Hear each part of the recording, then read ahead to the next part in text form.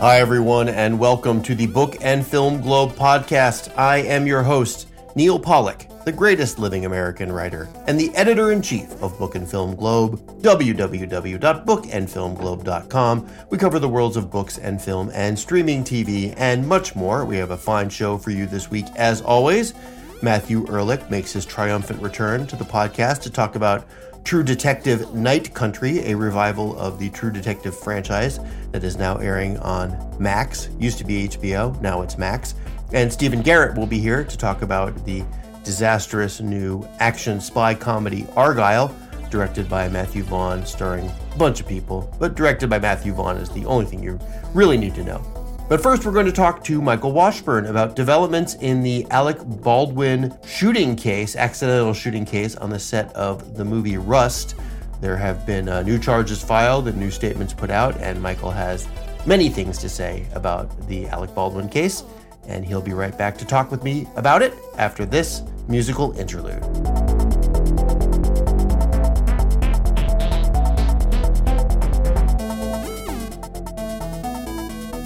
One of the biggest stories in Hollywood over the last couple of years has been the ongoing case against actor Alec Baldwin, who accidentally killed a cinematographer when a prop gun had a real bullet in it and misfired on the set of a movie called Rust, a Western that he was producing. And there's been a lot of ups and downs in the case, and some charges were recently refiled against Baldwin. And Michael Washburn is covering this story for us, and he's here today to talk to me about it. Hello, Michael. Hi, Neil. Hi. So what is new in the Rust case? Because it was out of the news for a while and then suddenly kind of reemerged into my feed. Well, the original legal case against Baldwin fell apart. And for a long time, people thought that was that. He was not going to face any serious legal repercussions, as astounding as that may be. But New Mexico prosecutors have revived charges against Baldwin, manslaughter charges, which is different from murder, as you know. And he has been indicted, and we're going to have to see how this plays out. But it doesn't look like he's going to get off scot-free, as a lot of people had thought. Right. So he initially, he wasn't acquitted of the death of Hamlin Hutchins. He was the case just collapsed, right? Was it because of lack of evidence? Or bad lawyering? What happened exactly?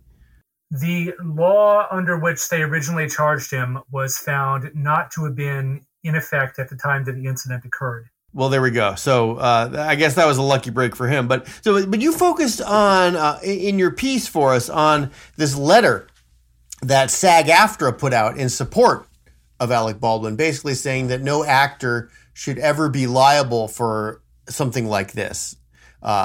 And you took great issue with that letter. Well, you've really gotten right to the heart of the issue. So thank you for raising that point. It's a very important one. Yeah. So that letter referred to Baldwin as an actor. And there's been a lot of discussion about his role and his degree of responsibility.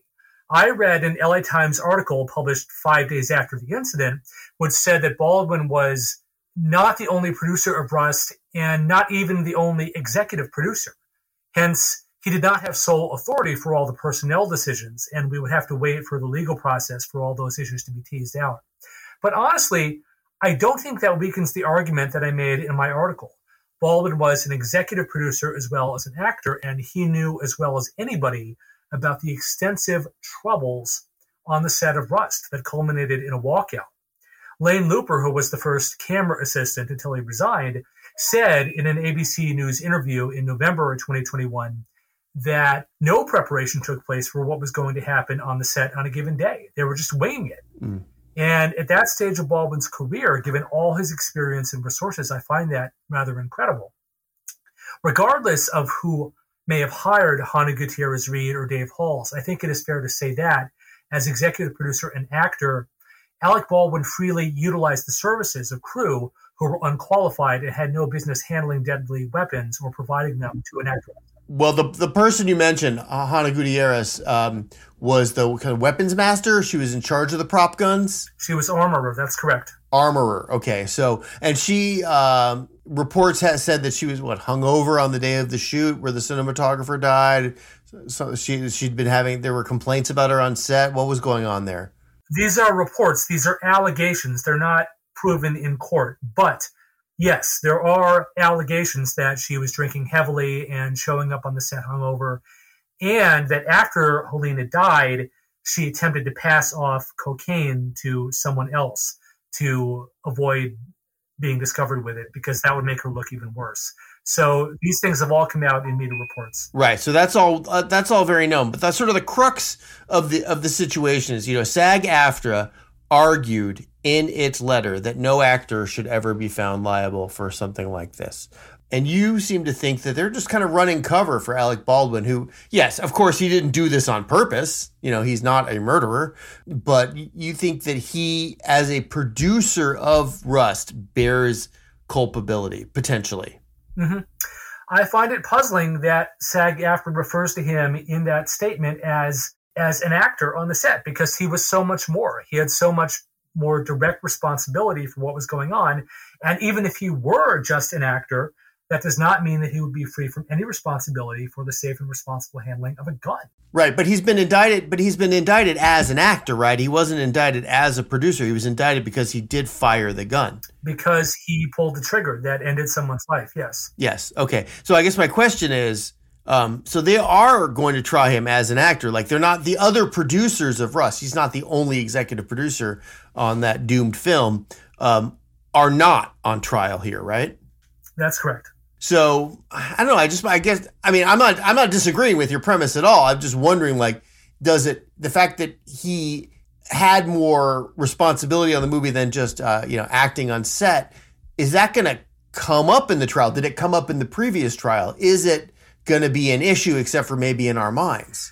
Well, there was no previous trial. It never reached that point. All right. The previous process.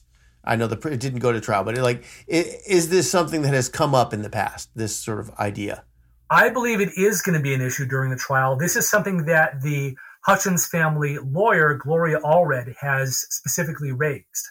She responded to the SAG-AFTRA statement and said he was not just an actor, he was executive producer, and that has obvious immediate bearing on his legal responsibility. Yeah. So, and when you mentioned the Hutchins family lawyer, Gloria Allred, they didn't hire Saul Goodman in New Mexico here, right? This is she is a high-powered celebrity attorney. And a good one with a long history of high-profile cases. So you seem to think that Alec Baldwin could be in some trouble here. I think so. I think that there will be legal consequences, and that's only right and fitting. And it's disturbing that for a long time, it looked like he was going to get off scot-free. And Baldwin has this very brash public persona. He's made a shtick out of ridiculing Donald Trump. Now, Trump takes a lot of heat for saying outrageous things, such as his statement that he could shoot someone with a pistol on Fifth Avenue and not lose support. Now, Alec Baldwin has shot someone with a pistol, and he has not lost support from SAG-AFTRA, and he refuses to accept blame or criticism or responsibility for the death of Helena Hutchins. And that's wrong. That's unacceptable. Yeah. So I guess the question, there's a lot of questions here, but really I think this is just something that we're just going to have to watch unfold. But I think the thing you brought up in your piece that was the most interesting was SAG-AFTRA kind of running cover for Alec Baldwin, who is a prominent, like as you said, a prominent figure in the industry and also kind of a prominent political figure. And I guess the question is, wouldn't SAG-AFTRA have been better served in this case by just saying nothing? It's a union that supposedly cares about the little people of Hollywood who are very, very vulnerable to exploitation and abuse and mistreatment and having their lives put at risk. And so this is a particularly bad look for SAG-AFTRA. I'm really disappointed. Well, that's not Alec Baldwin. Alec Baldwin is not one of the little people of Hollywood. The little people of Hollywood were represented by SAG-AFTRA during the recent strike. That's my point, that Alec Baldwin took the life of a relatively powerless person, a very talented, wonderful woman, but who did not have nearly as much clout in Hollywood as Alec Baldwin. You would think that if a union was going to side with anybody, it would be with her. Yeah. All right. Well, she's not. She's a cinematographer, so she has a different union representing her. But your point is well made, and it is an interesting issue. I wonder, and just playing devil's advocate here, if Alec Baldwin weren't such an outspoken liberal online and in public or whatever, would this be quite so contentious for you if this were just some sort of random actor who doesn't make a big show of their politics? Well, My view of the legal aspects of the case would be the same, no matter who the actor was. If it was a prominent conservative, if it was Clint Eastwood, I would want to hold him accountable because you cannot be careless and cause the death of someone on your set. All right. Well, that's the core principle here. So, Michael, thank you so much for covering this for us, and we're going to have to see how it unfolds. Thank you very much, Neil. I don't know what the hell they're doing together. Thought they hated each other. You think I want to work with you? I do, actually. Yeah. We've got 5 bodies frozen into a giant block of flesh. And no answers. This is going to drag you into the night. This is going to sink you in the ice.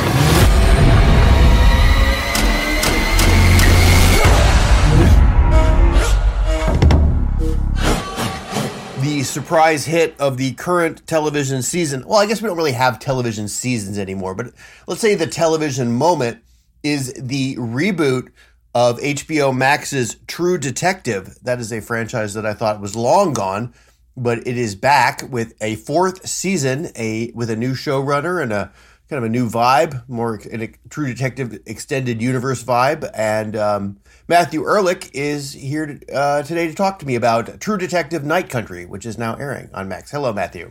Hello, Neil. How are you? I am doing well. So when I approached you about True Detective, you said that you were not really all that caught up on the True Detective universe. You had, I don't remember if you'd seen the original season with McConaughey and yeah, no, I had not seen the original season. That was kind of classic television, the Matthew McConaughey, Woody Harrelson True Detective, sort of a linchpin of the McConaissance, as it were. And I watched that when it was on, but I found myself kind of disappointed, not by the performance, especially by McConaughey's performance, because his that was one of the most iconic TV performances of all time. But I found the sort of the serial killer ending with all the symbols. I just felt very pat and kind of boring to me. And so I faded off of the franchise for seasons 2 and 3. And I think a lot of people did. But then this new season, Night Country, comes along and suddenly people are excited about True Detective again. And you found yourself drawn into its web as well. Yeah, I mean, I think that one of the things that this show takes into account is that, number one, it has a built-in fan base. And number two, I think it sort of also acknowledges the fact that a lot of people are watching this show while they are on their phones, while they're on their laptops, while they're on Reddit discussing it, while they are reading articles in Vanity Fair and on Vulture about the symbolism to this all and what the Easter eggs are from this season that harken back to season 1.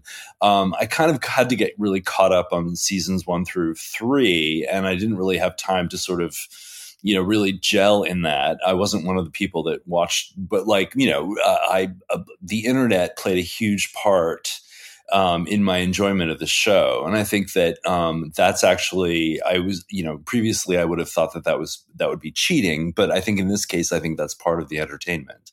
Well, it's interesting that you say that because when the first I don't remember what year the first True Detective came out. I mean, it certainly was in our modern era of mass internet communications, but I don't feel like that was the case. It was a sort of a standalone show that people were talking about, mostly because of Matthew McConaughey.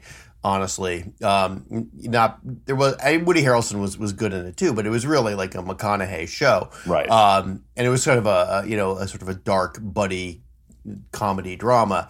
Whereas now what you have is this sort of it's gone almost in the direction of like the X-Files or Lost, where there's like a sort of a vast conspiracy of sorts that spans the continent. Because the first True Detective takes place in Louisiana, but this is an Alaska show. Right. And I think that, in the first season where Hurricane Katrina played a role, in this season, there's a sense that the environment and, indigenous people and the struggle between indigenous people and white people and the struggle between technology and energy versus the environment is also playing out within, the sense that there's this crime being committed and there may be a killer behind this crime, and it may have something to do with, something that's happened before, but it also has larger implications that are even spiritual in nature or, psychic phenomena. The Mother Nature, she is angry. Exactly. Yeah. And I mean, no one has said yet Mother Nature, but that's sort of where my mind goes. It's that kind of show. Something like that. So speaking of Mother Nature, this, what's interesting about this new True Detective is that, the previous seasons were very male centered, but this has a female showrunner and 2 female stars, including Jodie Foster, who is back on TV for the first time in nearly 50 years. So I don't know if that is I'm sure that contributes to the vibe, the excitement about the current show.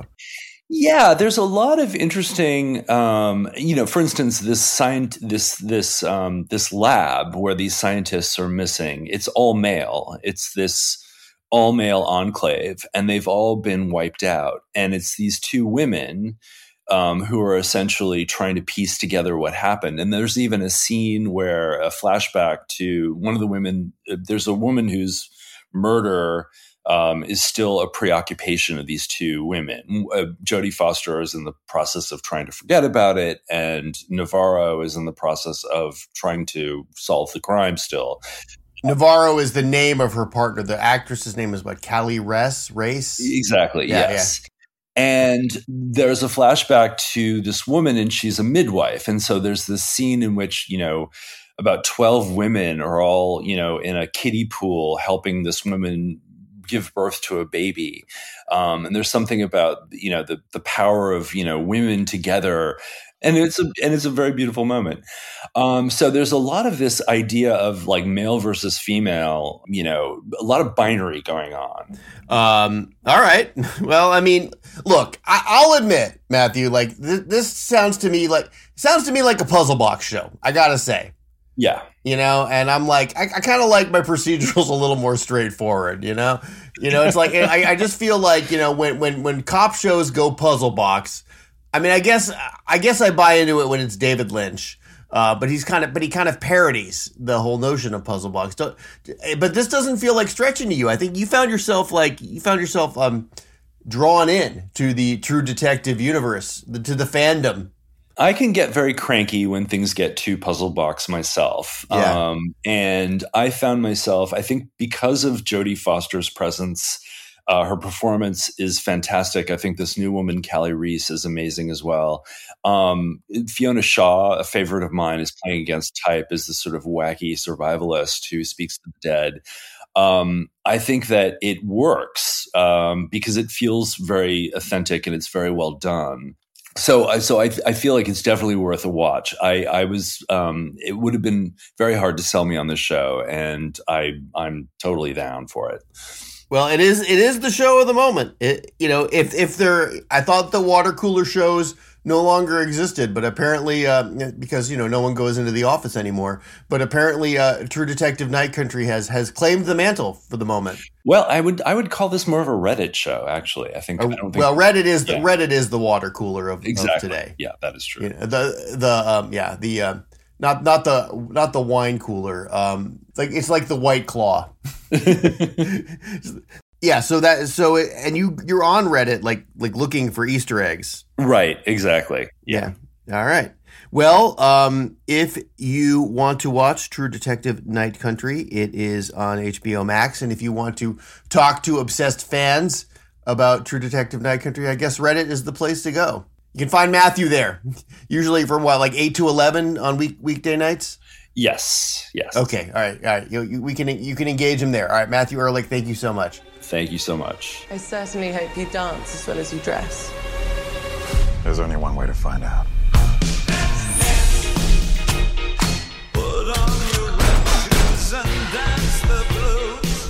You and I, we're not so different. Agent Argylle. Little help? Hold on.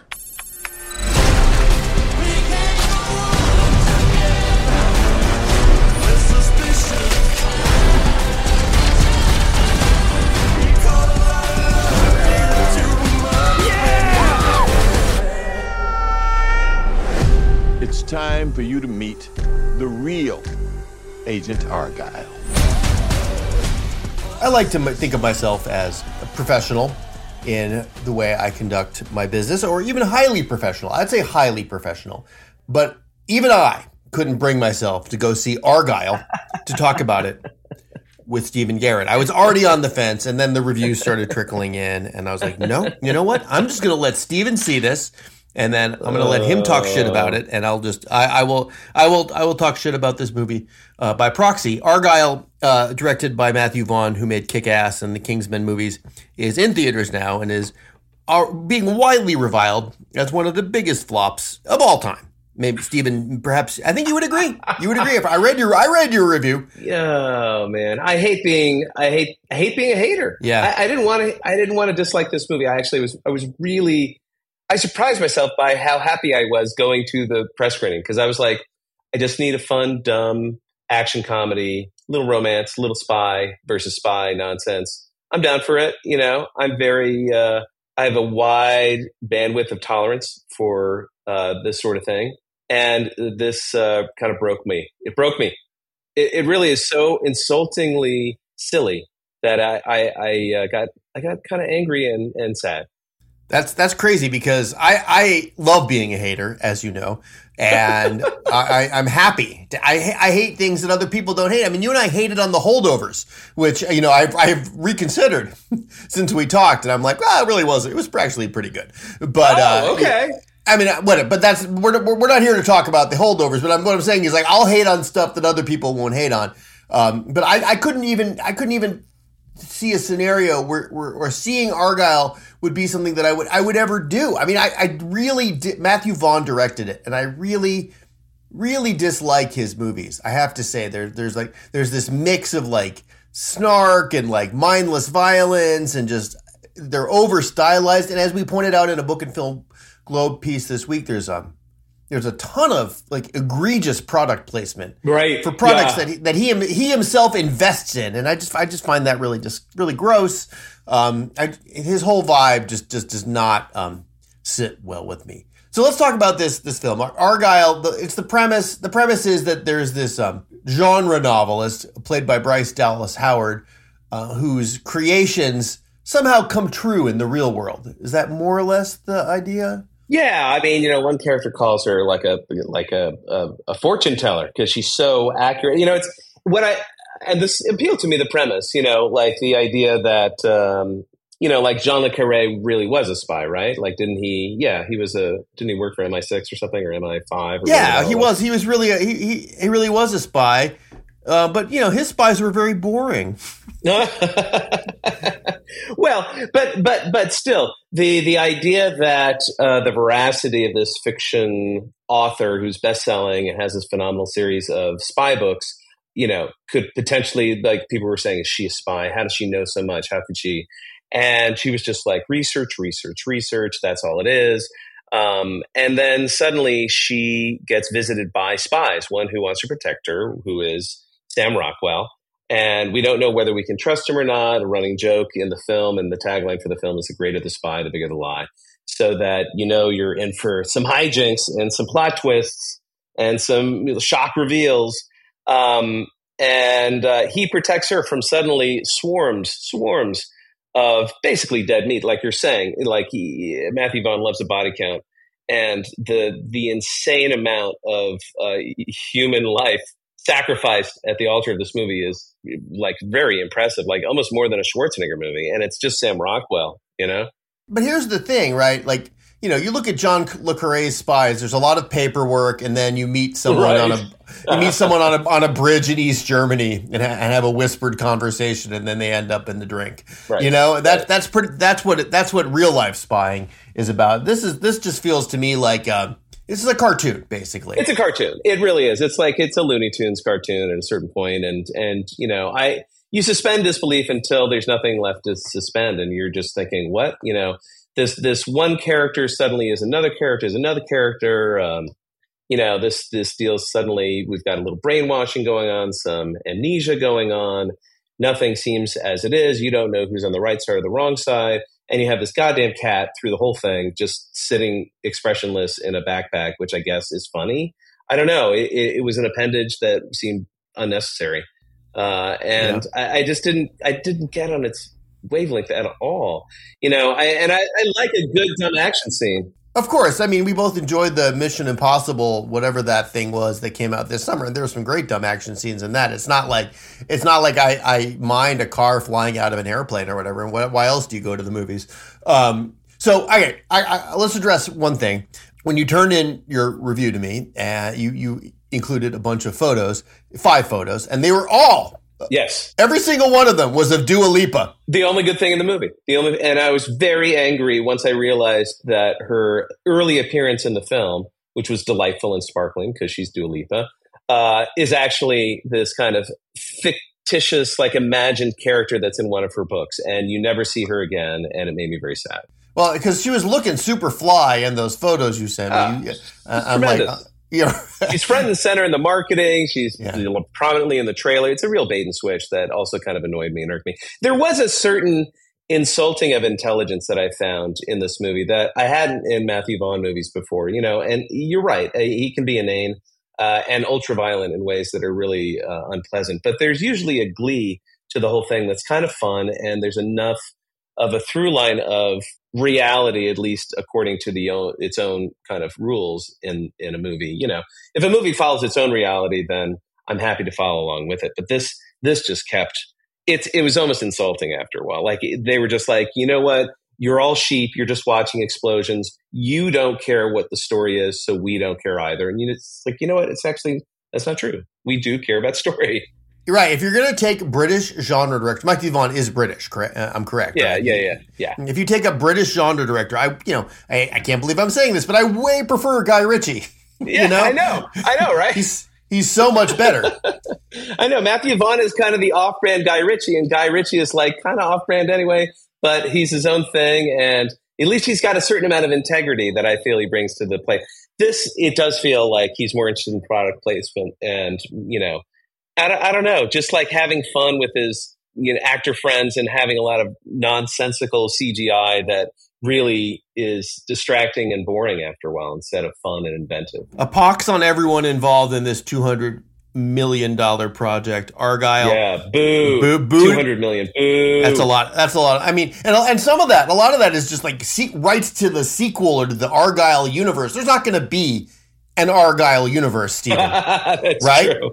That's true. I think, what is it? I know I misreported it because I just said it cost $200 million, but I think the nuance is that Apple bought the rights for $200 million to Argylle and any potential, like you're saying, sequels, prequels, the Argylle universe. And right at the end, there's this really kind of strained sort of whisper of a connection to the Kingsman universe. And you're just like, what? Please. No. Stop. No, never. That is enough. Straight to video with you. Exactly. Or straight to the airport. Well, it's on airplanes, right? Isn't that, that's where all movies go to die. Yeah. Or live again, because this would be very enjoyable on an airplane, I think, in between, like, I don't know, Sudoku and going to the bathroom. And some episode of an off-brand Gordon Ramsay cooking show. Exactly. Yeah. Looking over the shoulder at somebody, seeing this nonsense, you're like, it's not bad. Yeah, you usually on the airplane. I'm like, why is someone always watching The Fellowship of the Ring? I'm like, haven't you fucking seen that yet? It's a long flight, I guess. Yeah, that is true. That is true. All right, Stephen Garrett, thank you for going to see Argylle. I'm sorry you were disappointed. There's always another movie. There's always another movie. Yeah, hope springs eternal. All right, thank you, Stephen Garrett. Argylle is now in theaters. God help your soul if you choose to go see it. Also, thanks to Matthew Ehrlich for discussing True Detective Night Country, which is now airing on Max. And thanks to Michael Washburn for talking about developments in the Alec Baldwin shooting case on the set of the movie Rust. I am Neil Pollack.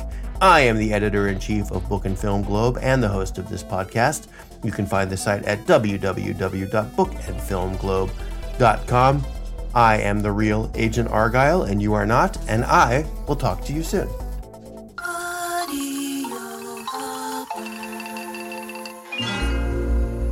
Original production.